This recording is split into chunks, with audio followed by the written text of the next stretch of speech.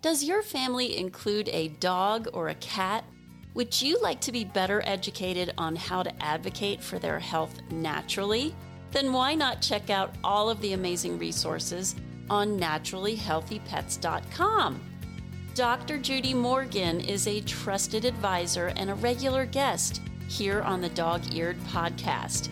She has over 38 years experience as an integrative veterinarian, acupuncturist, chiropractor, food therapist, author, speaker, podcast host, and owner of Dr. Judy Morgan's Naturally Healthy Pets.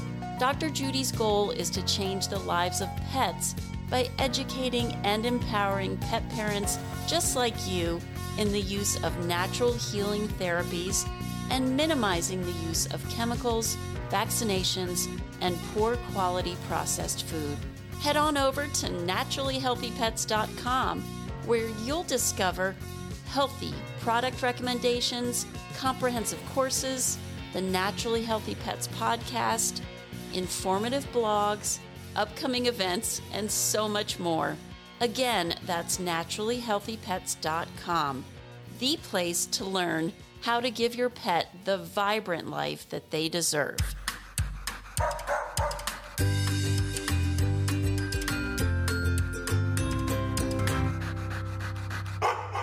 Hi, I'm Lisa Davis, and yes, this is Dog-Eared with Lisa Davis. This is Questions for the Fantastic Dr. Judy Morgan. Dr. Judy Morgan, DVM, CVA, CVCP, CVFT, graduated from Rutgers with a Bachelor of Science and received her doctorate of veterinary medicine from the University of Illinois College of Veterinary Medicine in 1984. Dr. Morgan is also a certified and accredited veterinary acupuncturist, chiropractor, and food therapist. After 36 years, Dr. Morgan retired from clinical practice in 2020. She now focuses on speaking, creating educational content, online consultations for clients, and her web store. She is a best-selling author of 4 books, hundreds of online and print magazine articles, and hosted her own Naturally Healthy Pets radio show on Dream Vision 7 radio network for 2 years. Her goal is to change the lives of over 10 million pets by educating and empowering pet owners worldwide in the use of natural healing therapies, minimizing the use of chemicals, vaccinations, and poor quality processed food. She also has a fantastic podcast, Naturally Healthy Pets. So I'm thrilled to announce that Dr. Judy will be here once a month to answer your questions. You can tweet them to me or Instagram me at Lisa Davis MPH, or you can send me an email, lisadavismph@gmail.com. Welcome, Dr. Judy. Welcome back. Thank you very much. Happy to be here. So happy to have you. All right, we're going to jump right in. Okay, so Ray, who is a listener, he wrote, what can we do to help our senior dog, Douglas, who has fatty cysts that cause pain when he walks? So the first thing that I'm thinking the fatty cysts are probably lipomas, so that's a benign tumor under the skin. And if we were to open up the skin and peek underneath, it looks like a big glob of fat. 95 to 99% of the time, it's benign. It's not causing any problem at all. They don't spread, although dogs who are prone to making them are prone to making a lot of them. They are actually areas of walled-off toxins in the body. They are much more common in larger dogs. They're much more common in dogs that have eaten dry kibble most of their life. They're much more common in dogs that are taking a lot of medication, have had a lot of vaccinations. Basically, their body's trying to detox a lot of stuff and wall off things. So the tumors themselves, the fatty deposits, are not painful. But if they happen to form like in an armpit or in the groin area right in front of the hind leg, then they basically interfere with mobility if they get big enough. If they're small, they're really not causing a problem.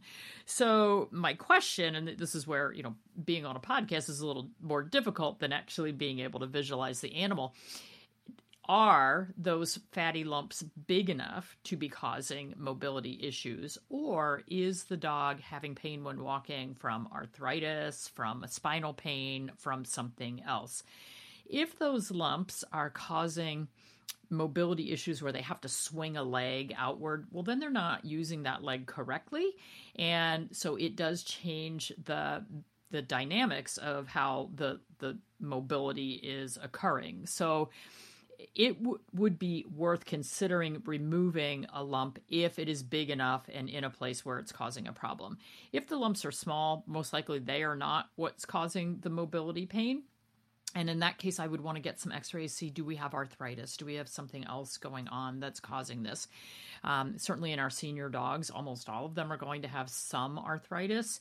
And there are so many things we can do naturally for arthritis. We can use joint supplements that contain hyaluronic acid, glucosamine, chondroitin, MSM. We can use deer antler velvet. We can use CBD. We can use homeopathic products like arnica, cold laser therapy, acupuncture, chiropractic. I mean, there's just a broad range. If we're looking to get these fatty lumps to go away, I have to talk Chinese medicine a little bit here because they are considered a form of phlegm. Phlegm is also snot or mucus. And so we can actually feed foods that will help drain phlegm. So that would include things like clams. So you can get canned clams, rinse the salt off, and add spoonfuls of clams to your dog's diet. Parsley works, dandelion, peppermint. So peppermint tea or fresh peppermint, ginger will help.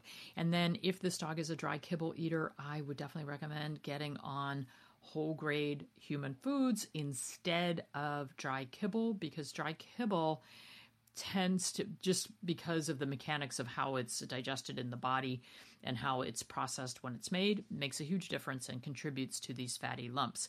So when I used to feed my dog, I had Dobermans before I had small dogs. Now I have small dogs. My last Doberman was the last dog, 2 Dobermans ago, was the last dog that ever got dry kibble in my household before I knew better. And at the time of his senior years, he was about 10, my kids and I sat and counted all the lumps on the dog. And he had over 80 fatty lumps over his body. Oh my now, gosh. That was the last dog I fed dry kibble. After that, all of my dogs have been fed human-grade food, whether it's raw, gently cooked, freeze-dried, because I've totally changed how I do things. Now that I know better, I do better. And I've never had a dog with a lipoma since then. That's incredible. That is so good. Even if you change the diet late in life, a lot of times you'll see them start to dissolve. We actually do have Chinese herbals that we use. There's one called Phlegm Fat Formula that works really well. So if you have a TCVM, traditional Chinese veterinary medicine veterinarian around, you could consider going and speaking with them and maybe getting some herbs prescribed that could help dissolve them as well. Oh, that's great. Well, it's interesting because for the arthritis, if that's what's going on with Douglas, I've taken Benji now. He's had 3 aquatic therapy appointments. Awesome. They do laser, the cold laser. They do the swimming, much to his chagrin. Yesterday, we could barely get him in the pool. Here's a lab who doesn't like water, but anyway, but once he's in, he does really well. And then we do stretches and massage at home that they showed us. It's been great. I mean, he still limps, but he's just moving a little bit better. And then on the food side, I took Blue, who's on that horrible prescription diet, to a alternative vet, and it's very slow, and he has lots of allergies, but we're moving towards something great. And this actually goes into the second question from Linda that has to do with the food. Linda wrote, I heard you talk on Dog Eared about cooked foods for dogs. How do I transition my dog over to that?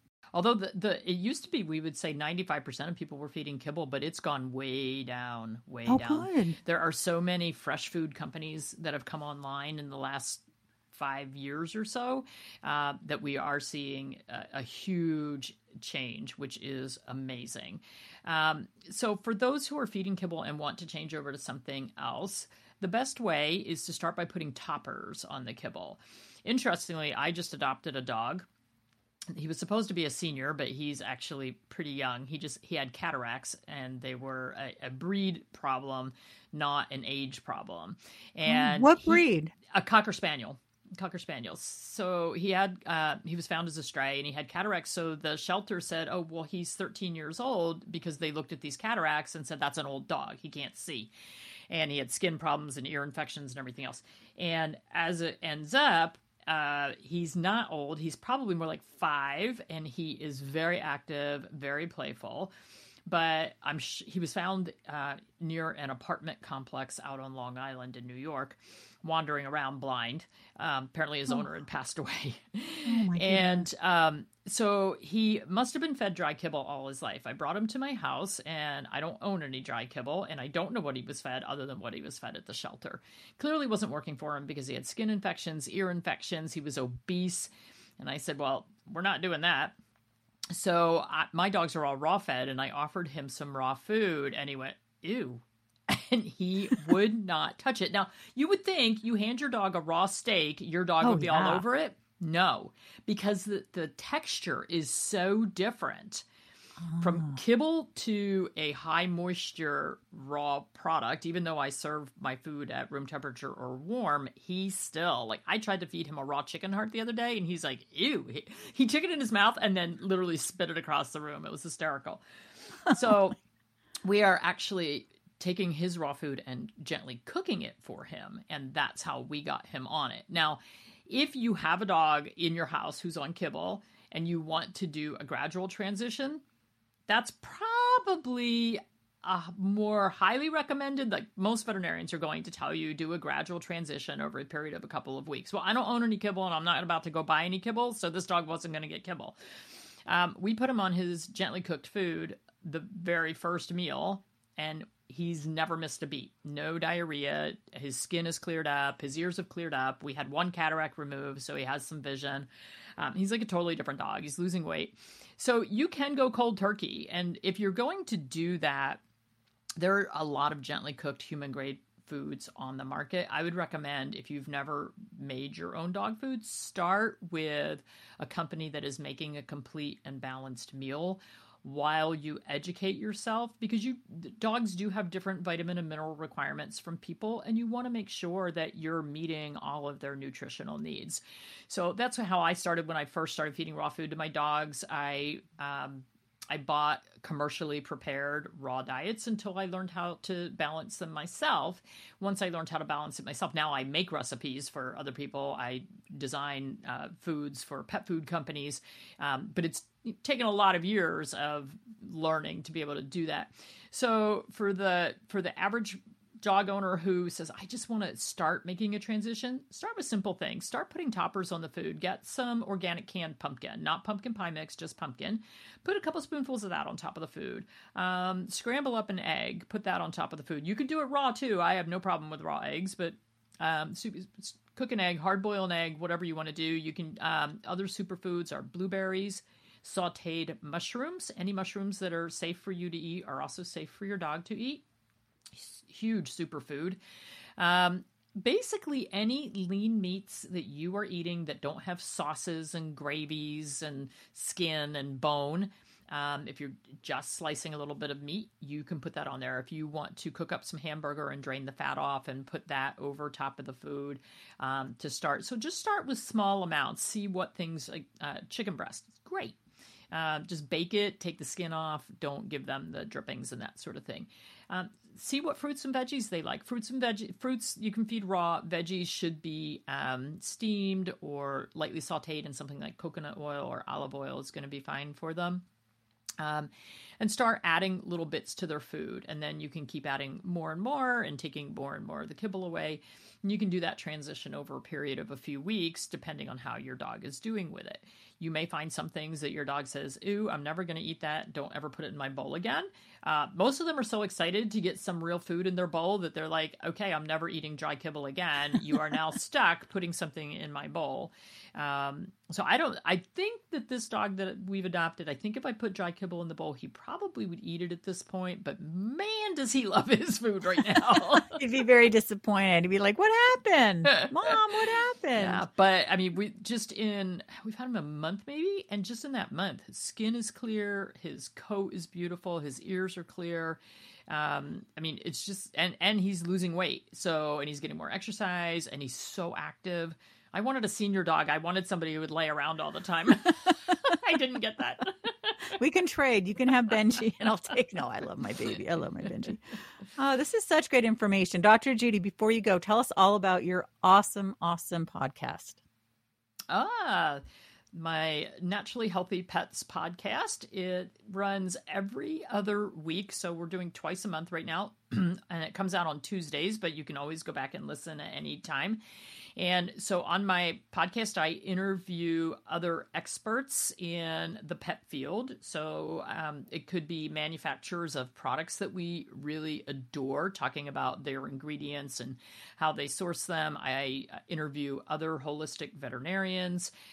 We cover tons of really cool, like cutting edge information, but definitely covering raising our pets naturally and more holistically. My goal is to see dogs living to 20 and cats living to 30, and that being the average. Right now, amazing. It's about 10 to 12 for both species, and that is absolutely not good. No, it's not good. Well, you're good. You're great. And I'm so glad we're doing this. So once a month, the first Monday of every month, don't forget to come and listen to Dr. Judy. And if you have questions, you can send them to me, lisadavismph@gmail.com. That's where you can email me, or you can tweet me or Instagram me or TikTok me. They say that, but at @lisadavismph. Dr. Judy, thank you so much. This is such great information. Thank you.